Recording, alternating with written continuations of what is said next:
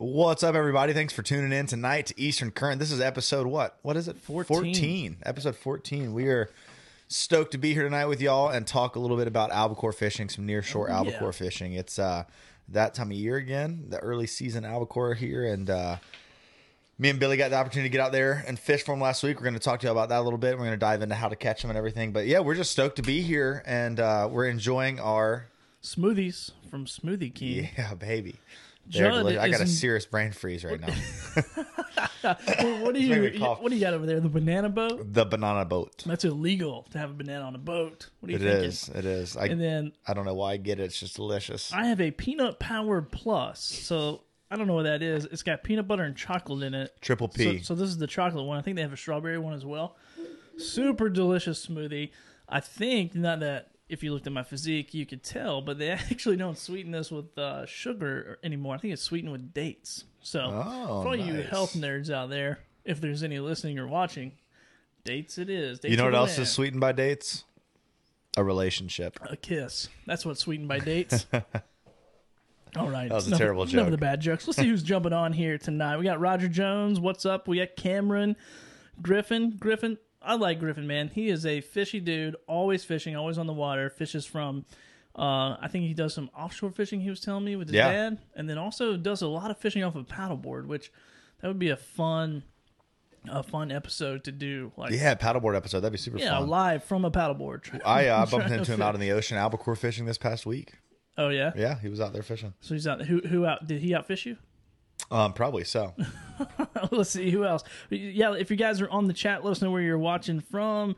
So we got Griffin, Forrest Gray. Forrest Gray's always on here. What's up, man? What's up, Forrest? Me and Forrest albacore fish this week. Yeah, dude, I saw the pictures. Him and his son, right? Is that right? Yep. All right, we got Audrey, Sandy, Riley, Perry, and Forrest again. Said Judd had to restock his tackle.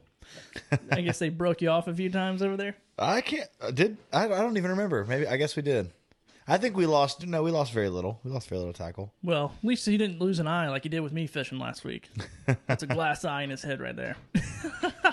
So if you're tuning in, if you're watching live, thank you for joining us. Let us know where you're watching from. And just a quick reminder and a lot of people don't know this, Judd, but our show, all these sponsors you see, we're co-promoting with these guys. So, a lot of people I've heard a lot of people say, oh my God, I can't believe you guys are sponsored by such and such and such and such. And we have a great working relationship with all these companies, and we love them, and we support them, and that's why they're on the show. But this is totally something we do for fun. It's totally our side project, if you will, that we enjoy doing. So the way you can support us and help support us is go to our online store, buy a hat, buy a t-shirt, sweatshirt, or whatever, and we're going to trying to stay on top of that stuff as much as possible. Once again, this is kind of our little side deal that we're doing, so we'll try to get that, but we print and ship all those on demand. So anyway, talking about sponsors, let's go ahead and just name a few of them off here.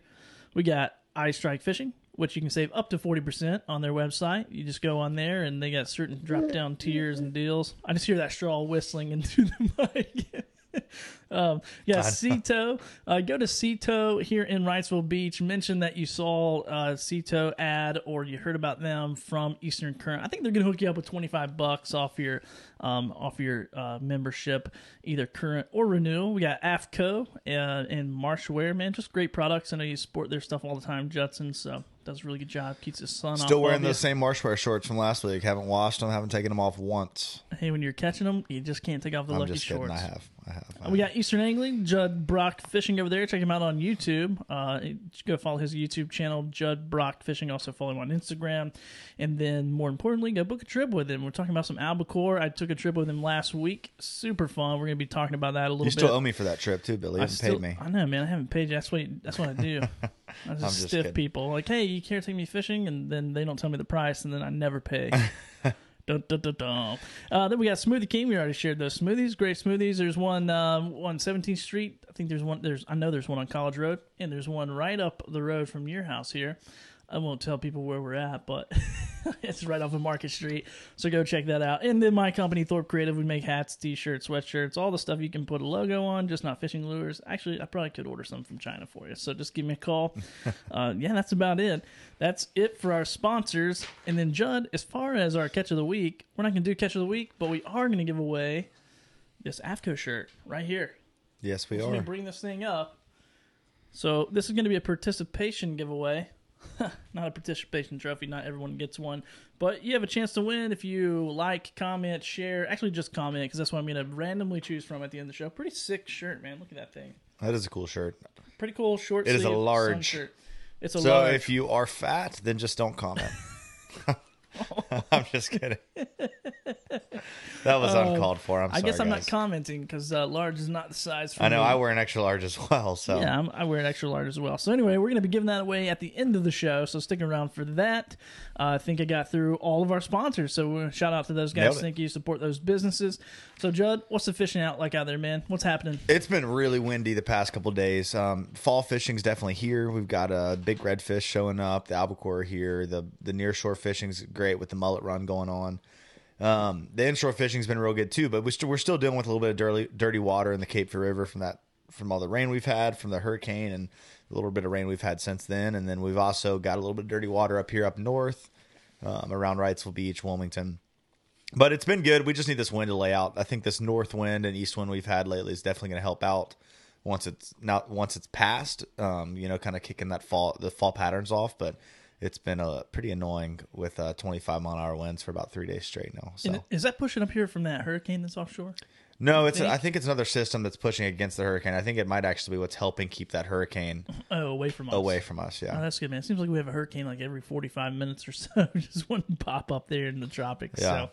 So, but if you want to check out a cool person on, speaking of Facebook Live and doing Facebook Lives, that guy Mike over at SpaghettiModels.com. Not that he needs anyone else. He has like 60,000 people tuning in live to his thing, but really cool. He shows like all the models. He's not like a official meteorologist or whatever, but that's what my wife and I watch. That's what we keep up with. Less drama than the Weather Channel, so we like that. That's cool. I didn't even know about him. I'll have to check him man, out. It's cool. He's entertaining. He just drinks beer. When you said spaghetti models, I was like, "What are you talking about?" For a yeah, second. I guess it's just all those little spaghetti models that I thought you were talking about people who model spaghetti. That's truly what I thought at first. Then I forgot that's what the hurricane models were called. I'm going to let you continue to self-deprecate over the spaghetti models. Oh, man. Hey, we got my buddy Eliu from Belize watching. If you haven't fished in Belize, which I haven't. You're blowing it. But, man, have you been? Have you fished down there? No. Oh, dude. I see people all the time I want on to. YouTube. Peacock bass. Are there Arapaima in Belize? I have no idea. Arapaima? I think there Every time I go there, I've been there a few times. You've been to Belize? Yeah, I've been to Belize. Haven't fished? I haven't fished there, believe it or not. Oh, we went on a mission trip several times down there. Sweet. And so it was awesome. Didn't get to spend some time on one of the islands. Beautiful water, man. You can just see right down to the bottom. It's one of the most beautiful places on the planet. But, and saying all that, like right when you get out of the plane into Belize, there's like 20 people holding fly rods in their hands. That's so awesome. I'm always like hitting those guys up like, hey, what are you You're fishing saying for? Belize. For some reason in my head, I was thinking you were saying Brazil. I'm behind tonight. Hey, Brazil, Belize is spaghetti, whatever you want to call it.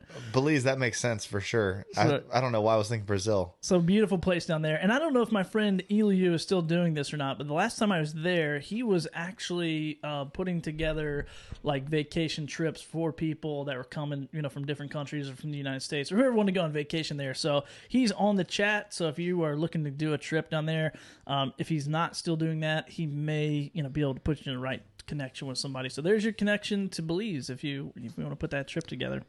Belize us. You can do it. Belize me. It's super fun to go down there and hang out. So, okay, let's see who else is on here. We got Kevin Colley. We saw Kevin on the water the other day. That was pretty fun. You remember that, Judd? Yeah. That was awesome. I'm gonna get you up to speed here. I didn't realize I was so out of it tonight until we went live. That's Southern Blend Fishing, right? Yeah, Southern Blend. He was out there throwing a fly rod, trying to nice get him guy. on a fly rod. Oh yeah, super great guy. We've chatted a few times there as well on Instagram. By the way, if you haven't followed us on Instagram, go over there and follow us. We'll chat with you on there. And like we said last time too, what really helps us on our podcast is if y'all head over to iTunes and give us hopefully a 5-star rating and leave a comment there. That's just that. Nothing is helping us more in the podcast world than those ratings. That's it. Unless you get $1 million check. Yep, $1 million check. That'll help the podcast. So $1 million or a review, you make your decision. You make a decision. So Judd, let's get into talking about chasing albacore, man. We went on a trip last week. We did. Appreciate it. Thank you for taking me out Thank you there. for coming. Yeah, man, it was awesome. And so I guess if I had to to sum up what an albacore trip is to me, it is literally like sitting on a horse, I guess on the front of a horse at this point, and like running and gunning after some wild bulls or like wild. What are those in the rodeo? I watched a rodeo this past weekend. What is that called when they lasso like little calves? cows? Yeah, Calves or pigs or something like that. Man, it's like that's kind of the feeling because for me, I was on the bow of the boat and you're chasing them down, and so we had a super fun trip. We did a little fly fishing in the beginning I had no luck anyway. You did pretty good though. It was that was a crazy trip. So I had an afternoon trip. I had the morning open, and me and Billy really wanted to go fish together, and so we hopped on the boat. What time did we get started? I think around 9 o'clock, probably. Yeah, like 9:30 or 10. 9:30 or 10, yeah. And we headed out. We head out. We went out Wrightsville Beach, Masonboro Inlet. Yeah, he was just waking into the no wake zone there. Yeah, I went flying through the no wake zone. But yeah, we ran out Masonboro and slid out there, and it was super calm. And so it was a little tough at first. Those albacore are tough when it's calm, but we were running around and ended up having a really great day. I want to hear Billy's perspective of the day, though. Because I do a lot of albacore fishing, and Billy's done it quite a good bit before, too. But Billy was wanting to get one on the fly rod. We focused on that for a while. And you take it away, Billy. Yeah, how was the day for you? I'll say a good bit as in... I'll say good bit as in I went 3 times before I went with you. So I went a couple times with a friend, went on a guided trip once. And man, it was cool. So the interesting part is, I was used to the whole run and gun, like, find the blow up, and we'll talk about all those details of how to do that and what to look for and where to find these fish. Cause you're out in the middle of the ocean. So it seems like how in the world can you ever find a school of fish? But anyway, so run and gun and cast to them. And then, reel in pretty quickly and hook up. So I was used to that part, but the fly fishing aspect of it was a whole different challenge. And I'll tell anybody that's watching or listening, if you're from the mountains, and I don't care, I've fly fished in the mountains several times, hundreds of times by now. And I'm a pretty decent casting. I can cast pretty good, but dude, it was like nothing I've ever been a part of before, because not only are the wind is blowing, you kind of got some line left out of your rod. So you got line left out of the tip of your rod. You got line left on the boat. You're gassing it. I don't know how fast you're going, but you're cruising. So all this wind is creating all these like knots and everything else. And I was terrible at line management.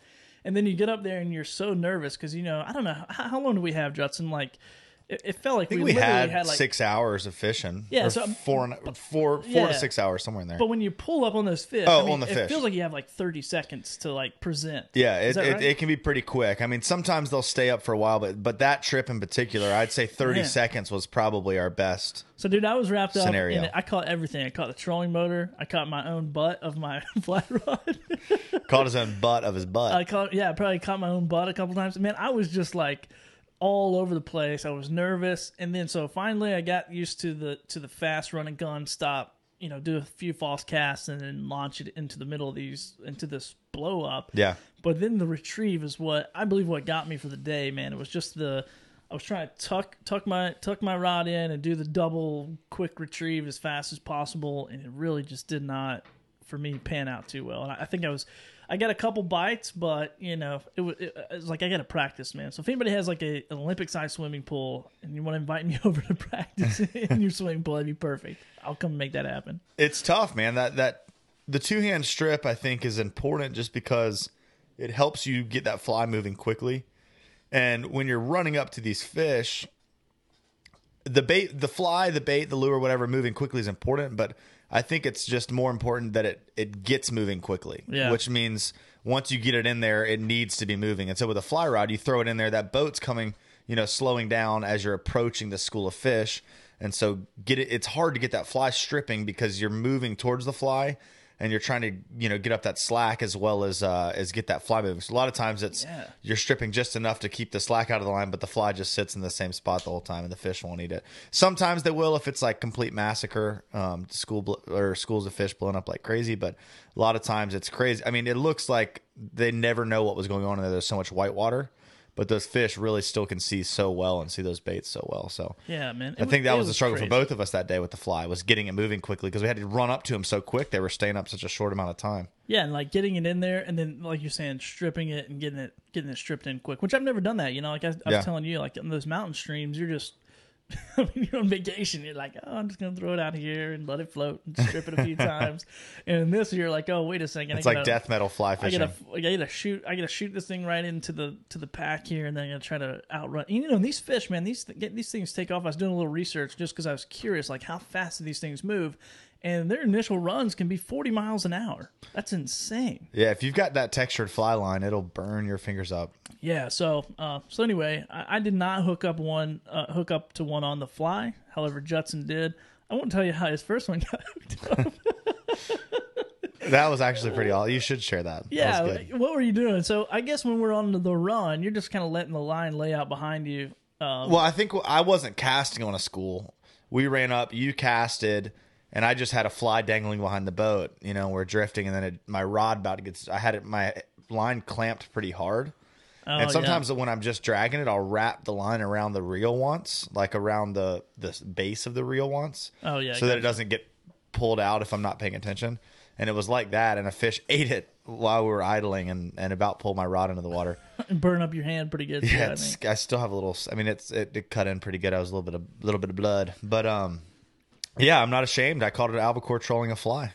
So be it. Which I watched some guys on YouTube from up north, and that's like a thing. That's a thing. Which, you know what? I guess if it wasn't going to be my first one, which we talked about this on the boat, you're like, I'm not going to let your first albacore on a fly be from trolling. I'm just not going to do it. Right. I'm going to make you work for it. So I'm going to practice and get that double retrieve down. We're going to get back out there. Or figure it out, or put some kind of electric motor on my line and let it retrieve fast enough. I don't know what's going to happen, but... so anyway, yeah, that was pretty fun. And then we broke out the spin reels and kind of went back and forth between the two and hooked up on some. So yeah, we caught a bunch on the spinning rod. Yeah, it was pretty good. Forrest says, yeah, Judd can run a boat. He can hammer down while holding the rod and get you right in them. I agree, Forrest. That's a good way to put it.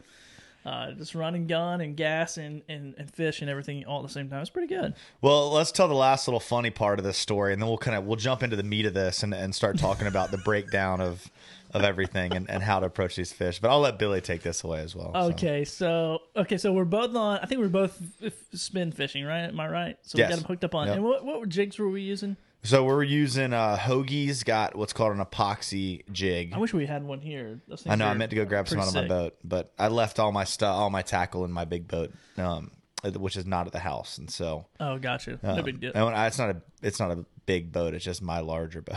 So our whole goal, I mean, not our whole goal of the trip, but one of our big goals of the trip was to get doubles, so we could take a picture for this episode. So I mean, that was like one of our objectives. Like, hey, we need to catch a double so we can both hold the fish, take a picture because we knew we were going to be doing this episode. Right. And so we got the doubles. We were both in. I got my fish to the boat already, and I'm a little girl, so I'm waiting for Judson to pop it off there, and then I was holding my fish up, like getting it. I think I actually had it on the boat, and then I look over and Justin's got his phone, which my phone's a part of the shoot right now, so I can't show you. But he's got his phone and he's recording, just capturing some video, and then all of a sudden it's like slow motion. I just see this phone just like toggle out of his hand into the water. So, dude, I'm holding my this fish, and I'm looking down in the water. And how deep were we out there? I mean, we were in like 40 feet of water. Yeah, so we're 40 feet. I'm like, dude, I don't even go past like knee deep when I'm at the beach. So I like literally say out of my mouth, like, I don't know, man. I'm not going after it. And before I could even finish the statement, Judd ditches hats, ditches hat, his glasses, his flip flops. And I'm telling you, here's a good I think I just dove out of my flip flops. Dude, yeah, you probably dove out. But here's the thing. He didn't dive head first. So if I was going after this, I would have been like, oh, I'm going to go head first so my hands will be there. I didn't dive head first. But you did the Navy SEAL dive where you cross your legs, you jump in like straight down like torpedo, and then came up underneath his phone, which I thought was a pretty genius idea. And you could tell, I mean, I don't want to call you out too hard, but you can tell that had been practiced a few times. It's not the first time that I've dropped my phone off and had to dive in and retrieve it. And it's always been while fishing. Oh, man. Yeah. So, but anyway. I got it back. I got the phone back. It worked for about 2 hours. I was like, no way, this thing, it's going to keep working.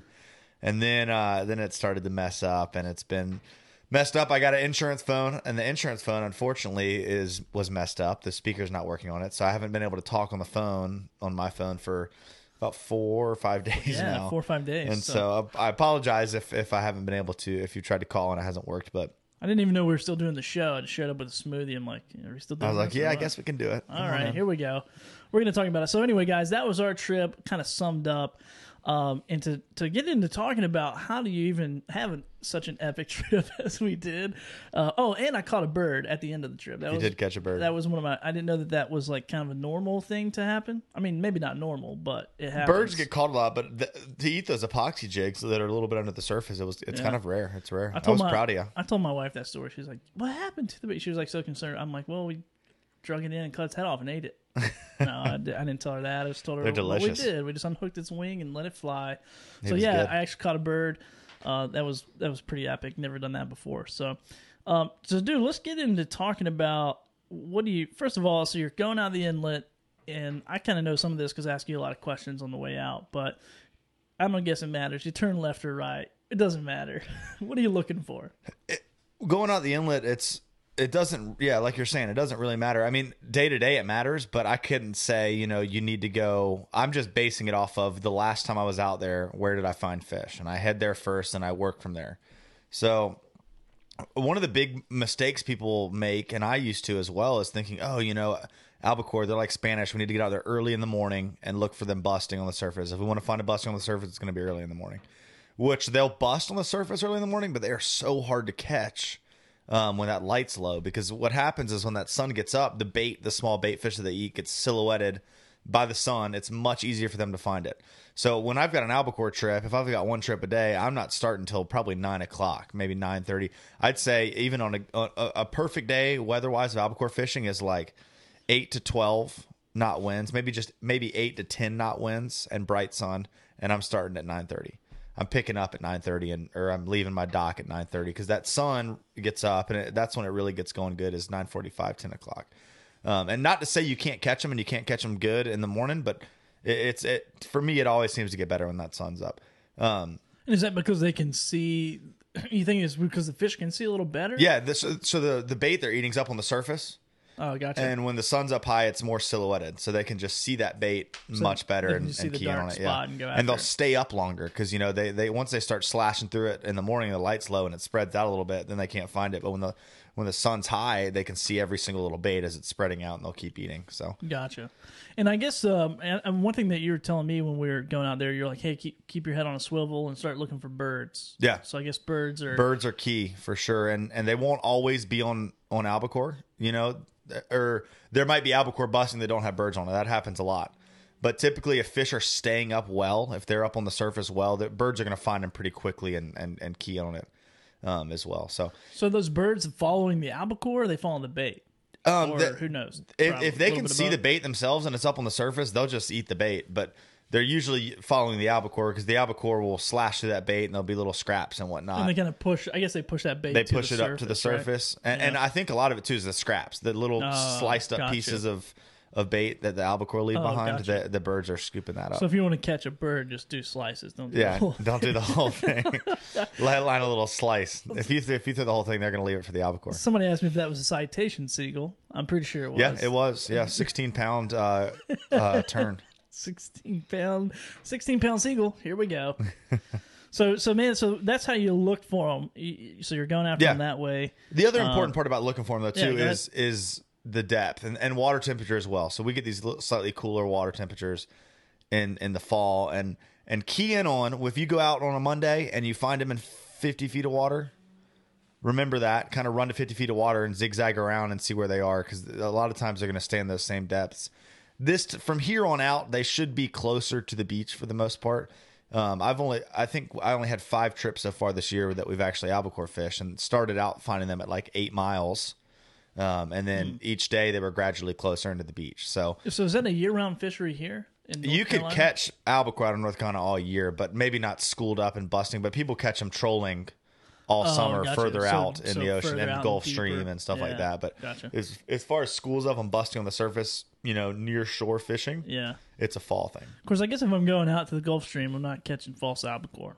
Right. At false albacore, you hook one in the Gulf Stream, you're pissed. I hook one, I chop it up, I put it back out there, and try to get something else with it. So, Cool, man. Yeah, so that's good. So just in case anybody's joining us, don't know what we're talking about false albacore fishing. So false albacore, what else do people call them? Falsies, albies, little tunies. Little tuna, yeah, little tunies. Little toonie. Fat Albert. I saw that one as I was doing a little research. Yeah. Little Fat Albert. Yeah. I wish you would have called me and said, hey, you want to go catch Fat Albert? I'd be like, sure. This little cartoon, and then Spotted Bonita. I want to show the difference because this is a conversation that gets brought up a lot. Yeah, people go, "Can you eat these? Can you eat false albacore? You can eat anything. You can eat anything, right?" So, but I just wanted to bring up the difference, and I might get in trouble for this if this is copywritten image. But anyway, so here's the difference. A little bit of difference as far as the look. Is the false albacore has a little squiggly lines. Yeah, really, it looks like what a piece of wood looks like. I think when the worm gets into the wood is what a false albacore looks like. Oh, that's a good. And the bonita have the vertical lines. That's the big giveaway. But the other main giveaway is teeth. The bonita have teeth. I don't know if you guys can see that on that image, but there's definitely some teeth in this illustration. Or bony toe, whatever you want to call them. But bony toe. That's really a term. No, but that's just how. If I just saw that word, I think that's how I'd read it. Bonito. Bony. Oh, I see. I got you. I see what you're saying. So yeah, there's a difference, and you can actually catch these in the same schools. I mean, they'll run together sometimes. Yeah, you can catch them in the same school. It doesn't happen much here in the fall. Okay. Gotcha. But in the spring, when the bonita are here in the spring, I see that happen a little bit more. But yeah, the bonita too, they're a little more mackerel shaped. They're a little bit thinner or a little bit narrower, not as tall in the body. And but the teeth is the main giveaway. Just look for if they've got decent teeth, they're bonito. And I guess it was bonito or bonita or however people pronounce Bonitata. Bonitata.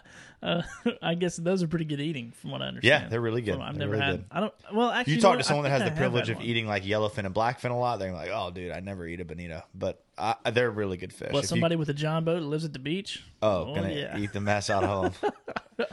Exactly. Oh man, so I love them. I think they're great, and I like them just barely seared with the center still raw. And these guys, man, you can catch them anywhere. I was doing a little research about the fish just because I was super interested how they fleed me so effortlessly on the fly rod that I'm now going to be challenged to bring one in. But they're pretty common all the way from Brazil, which you mentioned earlier, to even up to Maine and New England Belize? States. Yeah, you mean Belize? So pretty much you can catch them anywhere. Someone said, hold on, let's see here. Someone just asked something. Why are they so close to the beach in Florida all year long? Probably the same reason everything's close to the beach in Florida. The bait's there. There's bait. Florida's out in the Gulf Stream. I guess the Gulf Stream moves, but it's like, I feel like everybody in Florida just goes out in their front yard and like, look here, Kalamahi. Exactly. That deep water break is much closer to the actual coast there. So, they're a lot closer. And here as well, I talk to guys that spend a lot more time in the ocean than I do. You've got a chance of running into albacore all summer. I mean, you could definitely bump into a school right off the beach all summer. We also get little bullet mackerel, little skipjacks, which look like a bonita, but they're tiny. They're like 5 or 6, not 5 or 6. They're probably like 12 to 13 inches long. Oh, gotcha. And they're pretty similar, but yeah, I mean, you could catch one a mile off the beach all summer, but there's just really not many around. So man, how we did it, and when we were on our trip, and you were obviously driving the boat, I offered, but you wouldn't let me drive, so I don't know what's up with that. Whatever, dude. Yeah, you did not offer, and I would have totally let you drive the boat. From kayak to your really expensive boat, I don't know what the problem is. We'll just leave it right there. We need to get you a motor on your kayak first, a little training, wheels. Little training wheels on there. So, dude, we're jetting up to these things, and so tell me about the approach, because obviously I wasn't driving the boat, I was just enjoying the front seat. Tell me about what your strategy was putting me on those fish, and like, because we were gunning pretty quickly, and then we would kind of slow up and take shots at them that way. For sure. So you're going to kind of learn what you need to do that day when you're out there. If the fish are staying up for a long time, you don't have to be as aggressive as far as getting over there. But me and Billy that day, we were having to blast over to the fish. If our fish were done and we saw another school pop up, we were running there about as quickly as we could. And then sometimes you can run right up on the school, pull it off, leave the motor running, and cast in there. Get 3 or 4 shots with them still up on the surface. And those are the days that you want where they're not as spooky, but they were real spooky in the morning for us. And so we were having to try to get into the zone quickly, set up with the current that was there, kill the motor, and just kind of drift into them, but all happening pretty quickly. Because if we rode into casting distance real quickly, they were spooking every time. Even if we idled, if we ran, I mean, if that motor was on, they were spooking. And so just the stealthiness is important. I'm always thinking about the wind. I'm always thinking about the wake that my boat's pushing. There's different factors, just like when you're sight fishing inshore. But usually the calmer it is, the more stealthy you have to be. But if you've got some nice wind chop, and then they're eating larger baits. I'm dropping so much right now, but they're eating larger baits. But mostly the wind chop, you'll be able to get in there a little bit closer, a little quicker, and not have to worry quite as much. Yeah, it's like the wind provides like that little bit of coverage or that little bit of it breaks everything up a little bit more. Yeah. So because I noticed when we were started early in the morning or earlier in the morning, like 9:30, 10, whatever. We weren't doing as well, and then when that wind picked up, and you actually said that, you're like, man, if this wind can just pick up just a little bit, we'll start nailing them. And so, I mean, basically verbatim, that's what happened.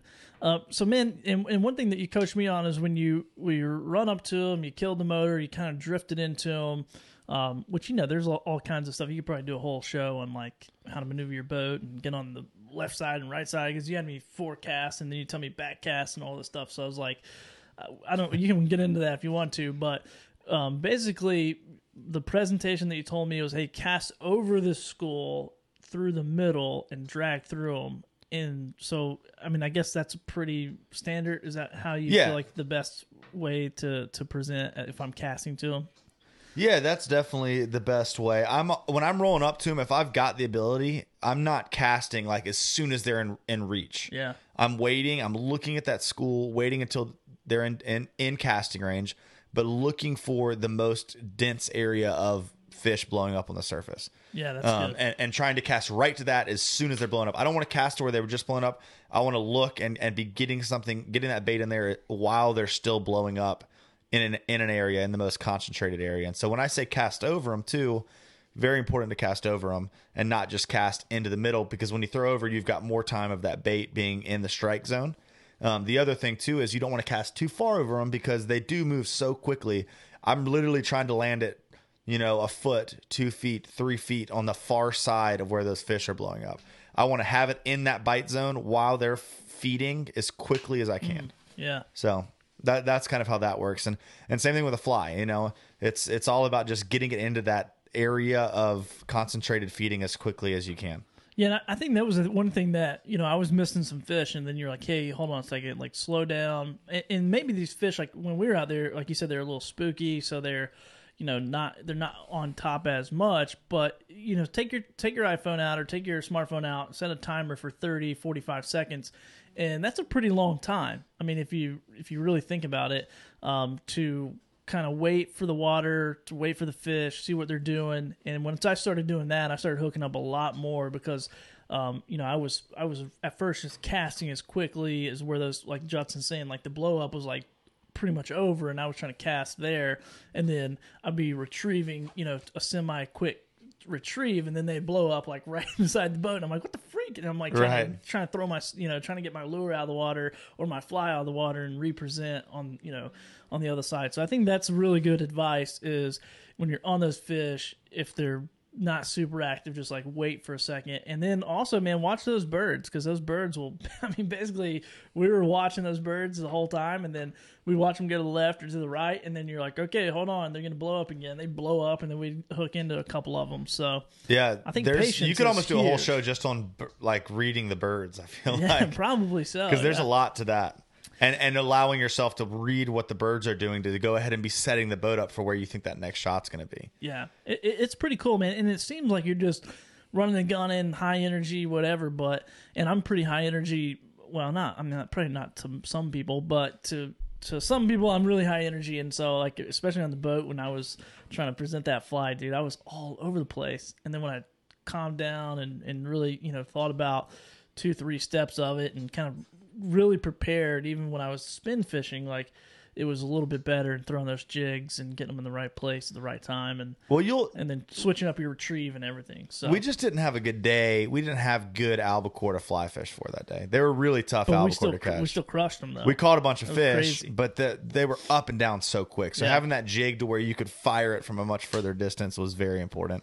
But yeah, so I think the next thing to kind of talk about is, all right, we know where the fish are. You know, we're coming up to these schools. We know how to approach them now, and we've thrown the cast. What is the retrieve like, whether it's on fly, or on a jig? So what I told Billy, and this is just what I found from the years of fishing these fish, and I'm not saying it's the exact right thing. And everyone says reel as fast as you can. I'm all about speed is important. A lot of times, especially early season, these fish are eating little small baits. And so if you reel slow and they see that jig, well, they're not going to eat it because it doesn't look like what they're eating. But you're trying to get that reaction bite, that quick bite. And I like people to reel fast, but I tell people when you make that cast, keep your rod tip right on the surface of the water and reel as fast as you can without your jig skipping on the surface. And I told Billy this. I was like, they'll eat it skipping across the surface really well, but they miss it way more when it's skipping. I was skipping so hard. It was crazy. Yeah, it'll just skip, especially when it's choppy. It'll skip across those waves. And then you're just like, dude, you got to slow down. Yeah. And then I finally started hooking up when I like chill out. But, you know, the action, man, is so fast. Like you're jetting across through there. Right. The boat's sliding in your throat. And it's just like, but you just take a deep breath and chill out and you'll hook up on way more fish. And that's what we did there. So, dude, as far as retrieve, and I agree with you, like, when I slowed down to like a medium fast retrieve, actually a couple times you're like, dude, put your tip in the water. I just put the tip of your rod in the water. Yeah. Because I was reeling too fast. And I started hooking up on fish. So practice that retrieve, and, you know, and that's what I did, is medium fast retrieve and started hooking up way, way more. But also in talking about that, man, we switched out a couple lures, and as far as size goes, and did quite a bit different on two sizes. Yeah. I don't know if you want to talk about that quite yet. No. Well, yeah, let's jump into the whole tackle, flies, everything. Okay, let's do we'll that as a whole segment. Gotcha. But yeah, the lure is so important, and the speed is important. And if you don't have the right size lure, if you're too big, fast is good because you're just getting that reaction strike as opposed to the fish. And you think that they're not really keen in on it, but especially fly fishing for them, like there's days where you'll be throwing a Clouser minnow, which is a larger bait fish style pattern, and not getting any bites. And then I'll switch to like a little small, tiny fly, like 5 or 6 pieces of deer hair with like a little bit of an epoxy head. I mean, you can barely see it. You put it on your fingernail, it's on a tiny little hook, and you can barely see it. And they'll eat the mess out of that. So they can see really well. Like they're seeing that big epoxy jig, they're seeing that Clouser, but it's not close enough to what they're actually eating that they want to eat it. So if you're out there on a day where you're getting a lot of casts into these fish and you're not getting bites, you're definitely fishing something too large. Color never really seems to matter all that much. It's definitely size. And if you're not fly fishing, there's smaller jigs you can get. Hoagie's got these smaller jigs that I just got this year. But another trick I'll do is I'll get some little small flies, and I'll take my hook off my jig and I'll drop it a foot off the back of the jig. Yeah, you're telling me about that way I can retrieve something smaller through there on a spinning rod and still hook fish. Because there's definitely been days where they will not eat a jig, and you don't have somebody that can throw the fly rod, and that's kind of the saving grace there. But yeah, so it's all about, you know, we've talked about the approach, we've talked about the cast and the retrieve, and someone brought up a question on here. They said, Caleb Hofer, he said, have y'all talked about etiquette when there are multiple boats chasing the same school? So that's something we haven't worried about too much yet this year. There's not been a bunch of people out there fishing for them yet, but there's definitely this sense of etiquette. Albacore fishing, people are okay with, you know, running up on the same fish, fishing to them. But I would say rule of thumb is the first person to a school has rights on that school. So if you're not first, you're last, Ricky Bobby. If you're not first, you're last. So like say Billy's in his boat, I'm in my boat, and we're fishing the same little zone. Right in the middle of the both of us, a school pops up. Billy whips his boat around, runs in there. He gets close up on them, starts casting. I think it's completely okay for me to go fish those fish as well, but I'm not going to run up quite as tight as Billy already is on that school. I'm going to kind of come in there a little bit easier, kind of drift into that zone. If I get a shot, I get a shot. But I kind of look at those as Billy's fish. He was there first. I don't want to mess up his opportunity because I want to get him. It's okay for me to go try them, but I'm going to hold back a little bit further and see if they present an opportunity instead of me forcing it on him and then putting those fish down where Billy's not going to have the opportunity to catch them. And then you also want to be really cautious because sometimes you are fishing close to other boats, on the same school. And I watched it the other day. 2 guys are like, "Oh, I got one!" Like one guy on one boat, one guy on the other boat, and they're pulling, and next thing you know, their jigs are bouncing up on the top of the water, and they had just hooked each other's lines, and we're pulling against each other. So just be cautious. It's fun, but it can be dangerous. People ripping around fast and whatnot, and you want to be safe. So if someone's on a school first, don't be afraid to fish the same school. Give them space, though. Give them more space than if you were the first boat running up onto them. That's kind of my answer there. And we had that happen several times. And then I thought the cool part was too, is like when we were out there and we were fishing and those guys were kind of hitting the same schools, we're kind of close enough to have some conversation and I think you were friends with one of the guys out there, so maybe that helped out as well. But it was pretty cool to be able to, just take turns, and sometimes we'd run up on school and it would be, a smaller blow up and just like, nah, we'll let them have it. And then we would just wait, and then next thing you know, 20, 30 yards away from that boat, maybe that same school, I would assume it's that same school, would blow up, and we get a shot at them. And then, for sure. And then we'd take leapfrogging turns, around on those schools of fish. So, it was pretty fun. I think there's a sense of camaraderie. But then we also had somebody that was just like, man, just blast right in the middle of us, and we're like, okay, what's going on?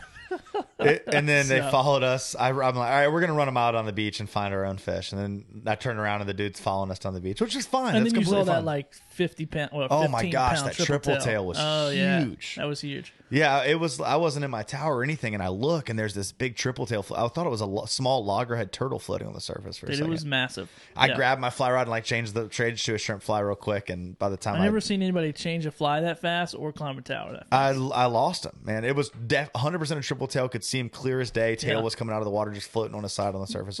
Biggest triple tail I've ever seen up here in North Carolina, though. Definitely. It's definitely the biggest triple tail I've ever seen in the wild. That was the only triple tail I think I've actually seen is the ones that Luke Donay hauls in every year. Oh yeah, he catches some good ones flounder fishing. So let's see here if we have any more questions. Boat etiquette. That was a good question. I think we've answered most of those. Here's what Rod setup is about. We'll jump into that with the tackle here at the end.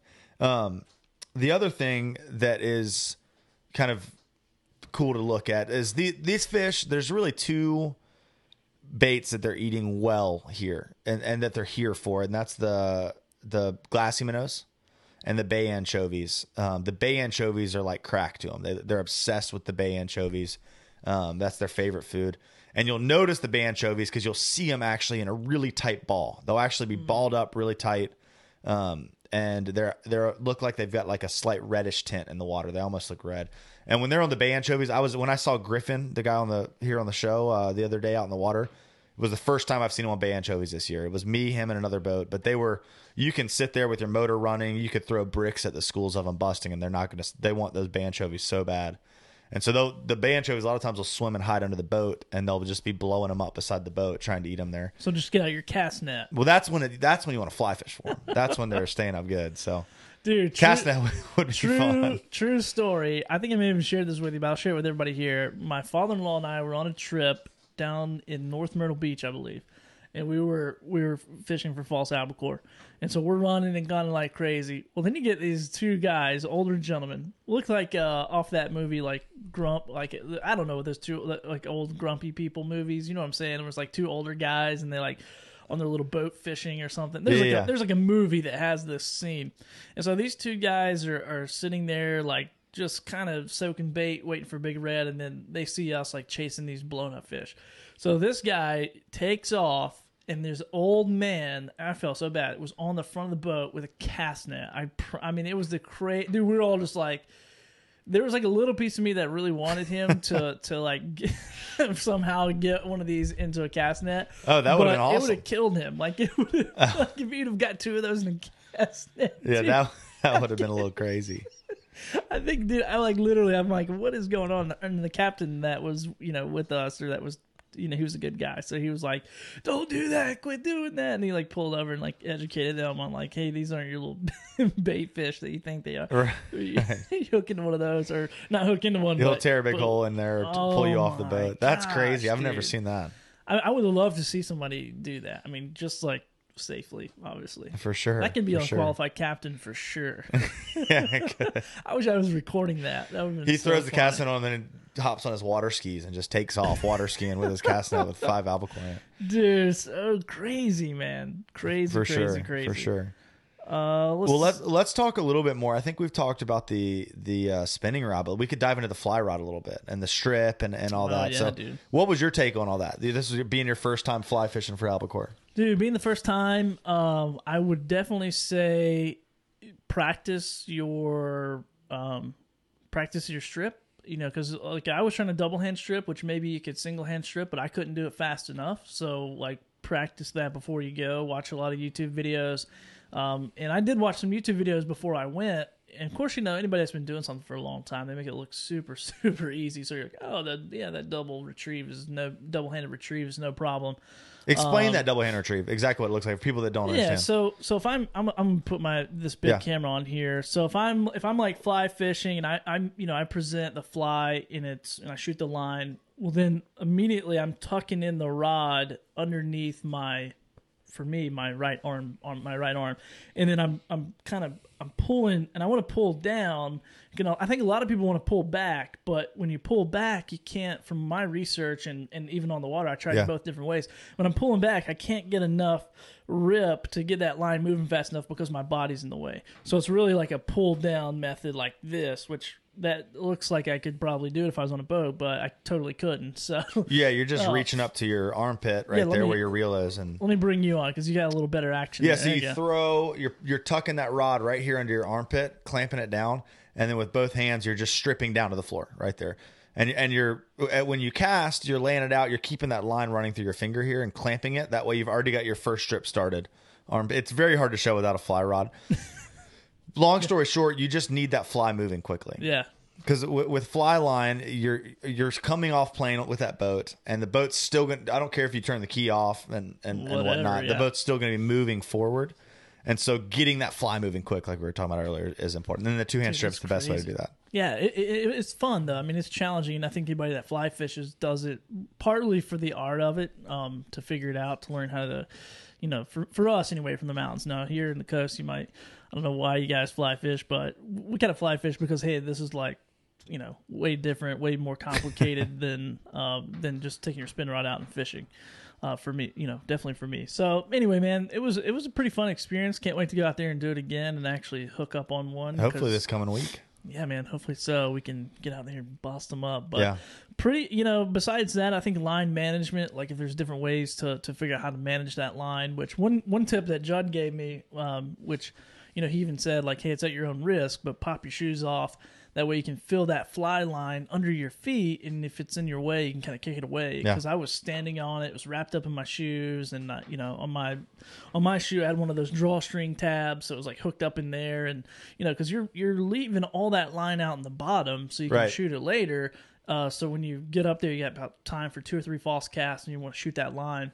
But I was getting hooked up on everything, and so I think just practicing that stuff and just probably just going and just doing it. Yeah, just going and doing it. And Billy got it rough for the first time fly fishing, like I've been saying.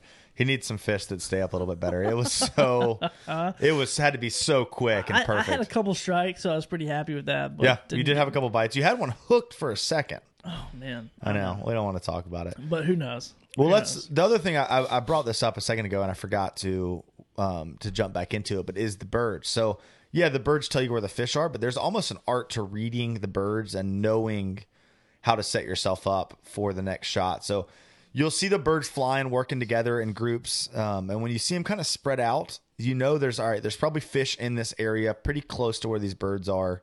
The longer they are away from the fish busting, the more spread out the birds will get. And the longer time has passed, the more spread out the birds will get. And as fish start busting, they'll all tighten up. If you see a bird take a really sharp turn, look at where he's heading, because they saw something from up high and they're moving back over there and I know this sounds like reading way too into birds, but it has really helped my albacore fishing and being more productive on the water. So spread out birds mean there's probably fish in that zone, maybe not right underneath that bird he's hunting, but as they group up tight, there's fish. They're looking at fish underwater. If they're not diving and they're real tight, they can actually see the albacore. and they're following them and tracking them. And so what you can kind of do is their fish or the birds are really tight is look at where they're moving, and you can go ahead and kind of swing that boat around out in front of those birds and hopefully get there before the fish even start blowing up. So tight birds not diving means, like I said, birds they're following fish. And when you see the birds kind of hopping off the surface, just lifting up 2-3 feet, that's when there's fish actually busting. When if you see it, you'll see them diving sometimes. They're just picking up, single baits and whatnot. But when they're hopping, 5 to 6 feet off the surface and landing multiple times, that's usually when the fish are actually busting. Wouldn't you say that's kind of what we saw? Yeah, I mean, that's exactly. It's just impressive that you can just watch kind of nature do its natural thing and then read off of it. So, I mean, everyone I've ever been albacore fishing with has told me, like, hey, make sure you're watching the birds, and if we can find birds, we can find albacore. So, dude, so here's a good question from Griffin. Have you ever broken a rod fishing for them? And for somebody who's never fished for albacore, I'm going to tell you, because you might like, oh, these are like trash fish, like you don't eat them, like why the heck would you want to go waste your time? Because dude, they will bust your spine, and it is so much fun, man. It's just so fun to hear your jag scream. Oh, dude, any absolutely. fish that does that. And we're me and Billy, we're big fans of catch and release, right? And so, I mean, why does it really matter if you can eat them or not? Yeah. And for us, the sport of it. And it's fun, man. It'll just give you tendonitis. So it's like, if you're out there, especially, if you're already out bait fishing or something, and you're just like not having a good time or whatever, like if you have the gear, just like go chase the school of these things and get hooked up on them. And man, it's so much fun. I could probably go probably twice a week because they wore me out, dude. Yeah, it is fun. It's really fun. It was pretty good. But anyway, tell us about a rod breaking. Yeah, I think honestly I've broken more rods on albacore than anything else, because they make that first long run, then you get them to the boat, and when they see the boat, they'll usually take off underneath it almost every time and pull underneath the boat away from you. And so clients will get, if I'm not paying attention, clients or anyone else on the boat will get them up next to that boat. You think they're almost done. They see the boat, they spook, they go into the boat.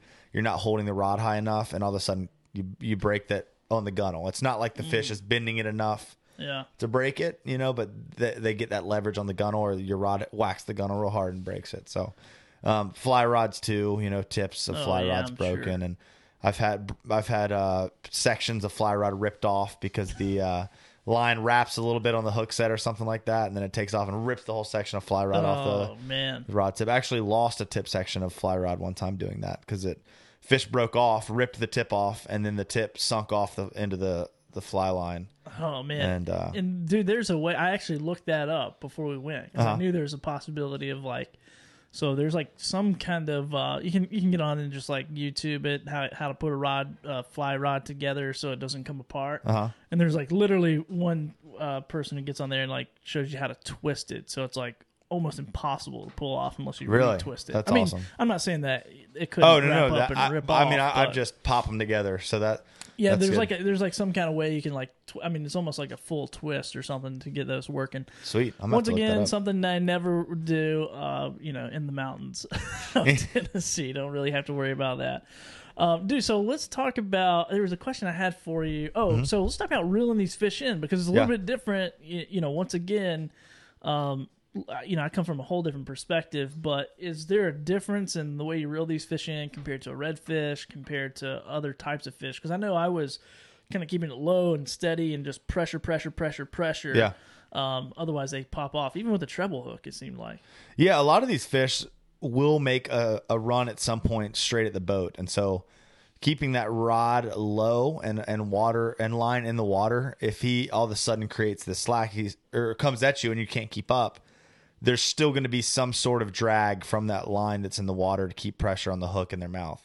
The other big thing too is I tell people, don't ever set the hook on them. And somebody's probably going to say that's stupid. Even on this live feed, they might say that's stupid. You need to set the hook.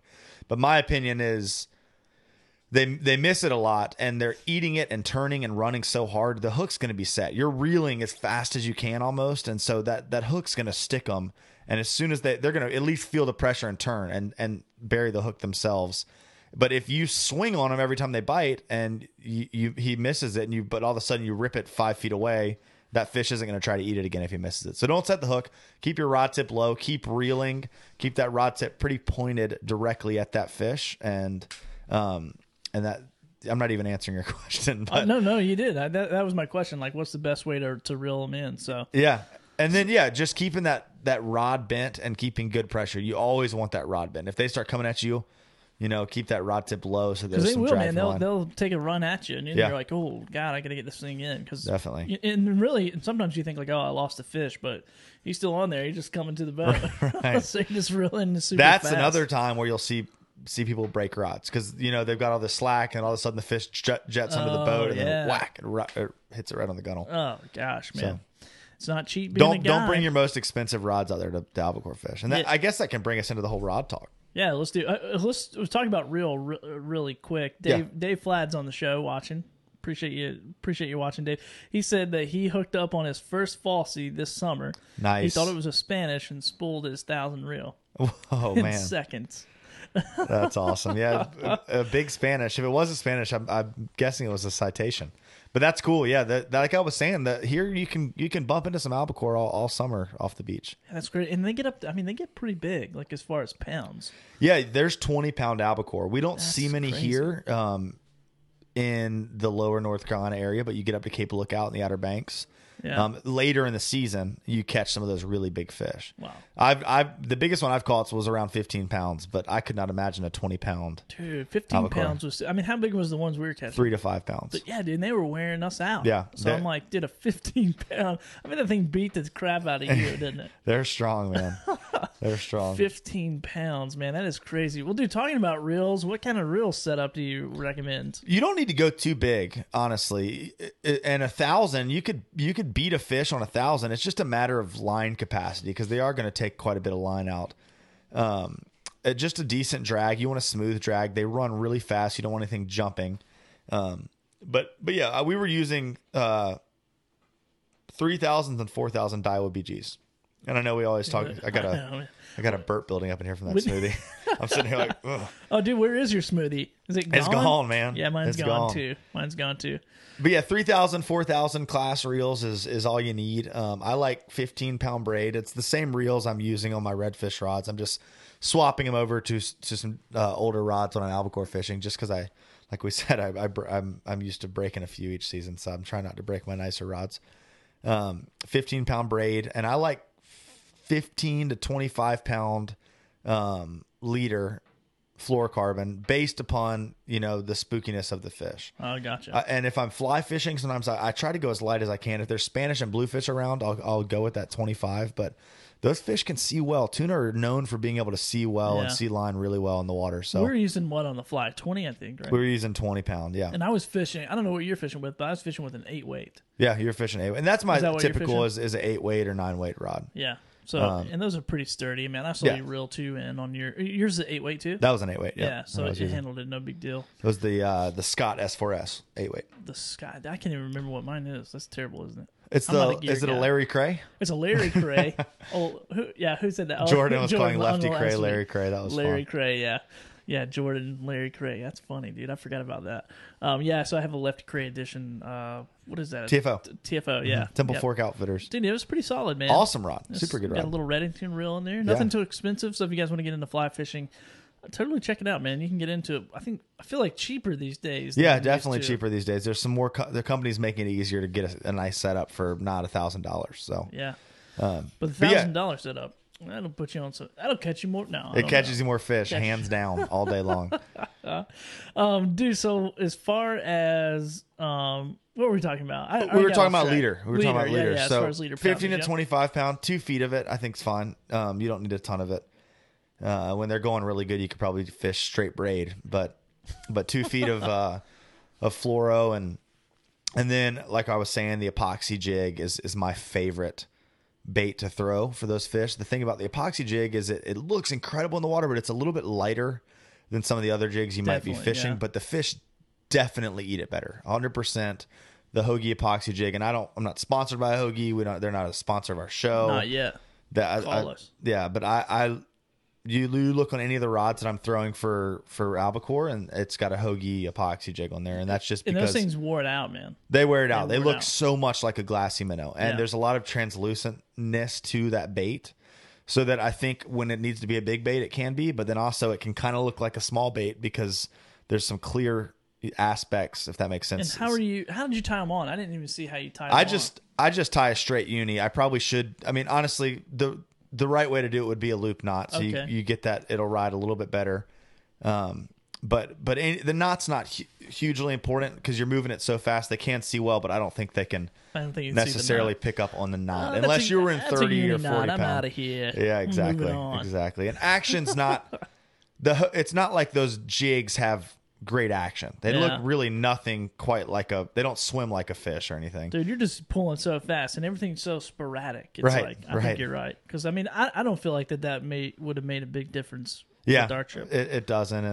And but yeah, I would say some type of small loop knot off the front is important. Usually it's just I'm trying to tie one on real quickly and I end up just tying a uni knot. But a Perfection loop or a Surgeon's loop or a Duncan loop, any of that stuff will work fine. Yeah, man, that's awesome, dude. They're so much fun. I can't even tell you. I could talk about these fish for days. They're so much fun. For sure. So, and then what size rod are you using? Oh, I like a medium action rod, maybe even a medium light. So I like a soft tip because, like we were saying, these jigs, sometimes you got to throw really little ones, and so I want something that I can still get a lot of distance with a small jig on. So if I'm going fishing by myself, I've got some G Loomis E6Xs that I've been throwing with a really soft tip. Same thing I'm throwing for redfish and trout, but the Daiwa BG combos, which I got from Intercoastal Angler here in town. Good. The rod's a little heavier than I like, but it gets it done, and it's not very expensive. But a light tip rod with some good butt section to it. Different makes or different rod makes, like let's say Shimano or G Loomis, they're all slightly different, but something with a light tip and a good butt section. You want to be able to throw it far, but be able to fight a fish. And so the first part of that fight of an albacore is going to be out on the surface when they take off, but then you got to pull up on them hard when they go down. They'll dive down like a tuna at the end, and you got to lift up on them. So having a butt section and not just tip is important. Yeah, dude, just a unique fight. I would say out of all the fish that I fought, it's just a very unique fight. Yeah, for sure. Pretty for unique. Sure. So cool, man. Well, is there anything we haven't covered? I don't think so. I think we got to all the questions. If you have any last minute questions, you can go ahead and put those in the chat. And I think our chat's a little delayed from our feed. So I'm looking over it right now. We'll kind of hang out here for a minute just in case as well. And then also, if you haven't said hello in the chat, we're going to be giving away this AFCO shirt here. Let me pull it up again in just a couple minutes as we bring the broadcast to an end, but be sure to check that out. We're going to be giving this away. So just say hello or whatever in the comment section. And really appreciate you guys joining us, man. I think we covered everything that we were going to, that we wanted to cover. So if there's any last minute questions, once again, we can go over that. But, dude, go fish for false albacore. And just get out there and look for them. There's a lot of fish around in the fall, and it's such a fun thing to do. It's great to take a lot of people out or your buddies out to do that don't fish much because there's a lot of opportunity there. And it's not the hardest thing to do. Even if you're fishing off a pier, I was fishing off a pier one time. We saw some blow up. Of course, there's surfers all around, so we didn't try to lay into them. But I was like, dang it, man! If you guys weren't over there, that would have been fun. So, and I think me and Billy were talking, or maybe it wasn't with Billy, but. You can catch them off the beach, and that's one of my goals. I would love to catch an albacore with my feet in the sand. Yeah, there's places that happens. I just think it'd be cool. It'd be really cool. Like here in North Carolina? Yeah, guys catch them in North Carolina off the beach. I've seen them before where if I had been standing on the beach, I could have caught them. So yeah, that's crazy. They can be anywhere from 10 feet old. You'll see videos of them down in Florida blowing up on sandbar edges in like 8 inches of water on their sides eating glassy minnows. Dude, we got somebody from Houston watching. I imagine that's Houston, Texas. I looked on our podcast. It tells us how many states people watch from. So I think we're like 14 states away from every state represented on the podcast. Really? That's awesome. Yeah, which it was kind of interesting. Louisiana was not on there. I expected that to be on there. Yeah, that's crazy. I'm going to have to get on a couple of my buddies man. that live down there. So you guys go share with somebody that you know from a random state that you think might not be watching our podcast and our show, and let's see if we can get every state every state on here. Montana's one of them. I wish I had the Montana's list. not the places where I have good amounts of friends. Yeah, no, what's up, man? I'm They're not dropping supporting the it. ball. All these freshwater fishing. Well, I guess Louisiana is a saltwater state. They Yeah, should, but they don't a care. big bass fishing state too, though. Oh, so, is it? Yeah. We need to do a bass episode. I think it'd be fun to do a bass episode. North Carolina. Hey, did I tell you who we could bring on for that? Who's that? I got so excited and then I slipped his name. Scott Blevins. Scott Blevins. Scott Blevins. He and I were chatting it up at the Sportsman's Warehouse the other day about bass fishing. So awesome. He put me on a couple ponds. I'm gonna go check out with the fly rods. Pond hopping. All right, awesome, guys. Let's see. What's a good distance to keep from the beach searching for the bullets? Searching for the bullets. I would just say each day can be different, but I would say usually a mile. Start in looking around in that mile and then slide off a little further if you need to. Yeah, and I guess at water temperature up closer to the beach or further out. Oh, good temp. Gotcha. Oh, no. He said distance. And Distance. Then I asked about temperature. Temperature. It's usually like the upper 70s, low 80s is when you really start to see them well. Once they're here, it doesn't matter too much. They'll be here until it drops off into like the mid 60s. Oh, gotcha. But temperature is not. I mean, it is very important. But once they're here, they're not super temperature driven to leave until the bait leaves. So. Oh, gotcha. So will they be here typically until like November? Yeah, typically till maybe mid to late November you can catch them. Gotcha. And then so this is for false albacore. So then the Atlantic bonito, when do those guys come in? For me, that's always been more of a springtime thing. Okay, so April, gotcha. May, even maybe the March. Yeah, sometimes I got to say the months in my head. January, February, March. Yeah, so late March sometimes too. You can get on those bonito.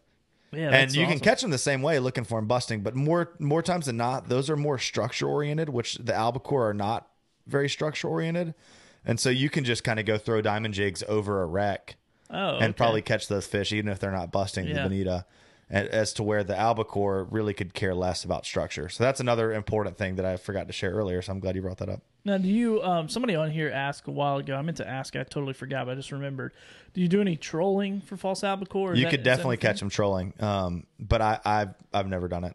Oh, gotcha. But it'd be the same thing as Spanish fishing. But I would say forget the planers and just run little light weights and keep them up near the surface. Okay. Yeah, that was from Ben Boger here. It says, any trolling rigs that you know of that resemble glass minnows? Have you seen any? Yeah, I'd say the Clark spoon. A little small Clark spoon would crush it.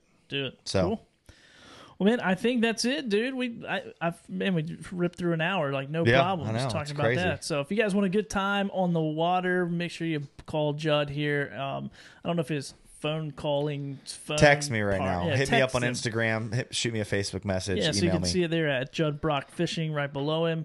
And go get on the water with him, man. It's super fun. And one thing I always say about booking a guide or whatever is just get on the phone with them. And if it's a good time on the phone for 5 or 10 minutes, then you can probably bet they're going to be pretty cool for 6 hours. And so I can say from experience that Judd is, fun to be on the water with for 6 hours and always keeping it lively. Thanks, man. And just hustles out there, man. I always tell people, like, they're like, how was your trip with Judd? I'm like, no matter of course we caught fish every time I think we've been. So anytime if we go, and it's always a good time, even if you're slaying them or if you're looking for them or whatever, it's a good time. So make sure you guys give him a shout and do that. So anyway, that's it, man. That's episode 14. Episode 14 in the false books. albacore. Whew.